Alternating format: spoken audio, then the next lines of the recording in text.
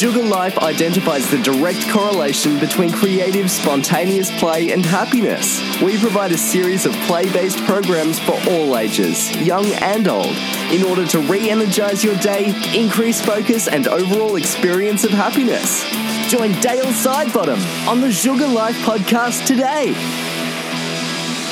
Welcome to day number 25 of the Sugar Life Challenge. Now, today is all about pulling the trigger. Now, before I start, I don't mean going and getting a weapon and firing that. That is definitely not what we're talking about today, all right? But what I really want to talk about, we are simply asking the question. Now, the question we're asking today, is there something you have been putting off? Right? Do you have a big idea that you keep talking about? And I call it, I'm gonna do this, I'm gonna do that, all right? But you haven't done it yet. Well, today is the day to take action, all right? Take that first step to making your dream or your idea a reality. Now, that could be creating a side business. It could be writing a book, right? It could be starting a salsa class. It could be starting a podcast. It could be anything, because everybody has got a brilliant idea or something creative inside themselves that it's very easy to talk about, but actually pulling the trigger and making it happen, that's when, you're putting yourself out there. You've got to be vulnerable. So today we're allowing you to be vulnerable. We're allowing you to take that step of faith and back yourself in, all right? Now,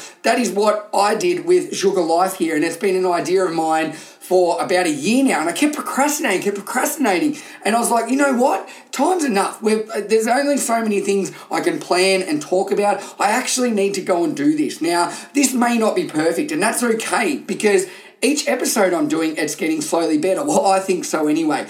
And not only that, the courses we're creating are getting better. The presentations we're doing are getting better. But the only way they're getting better is because I have started doing this. Myself and the team have started putting ourselves out there. We're getting feedback, and we know what people want and what works and what doesn't. That is the only way your idea is going to blossom and grow. And that is putting yourself out there, pulling the trigger, allowing yourself to be vulnerable and be great. Because I tell you what, it is such a rewarding feeling when you see a new podcast go live, or you create an app, or you create something that makes somebody else's life better. All right. And I hope that's what I'm doing with this. But I want you to see that today and know that I've had epic fails. There's been so many of them. I've created meditation CDs that didn't work. I've created pokey machine apps. I've created weather apps.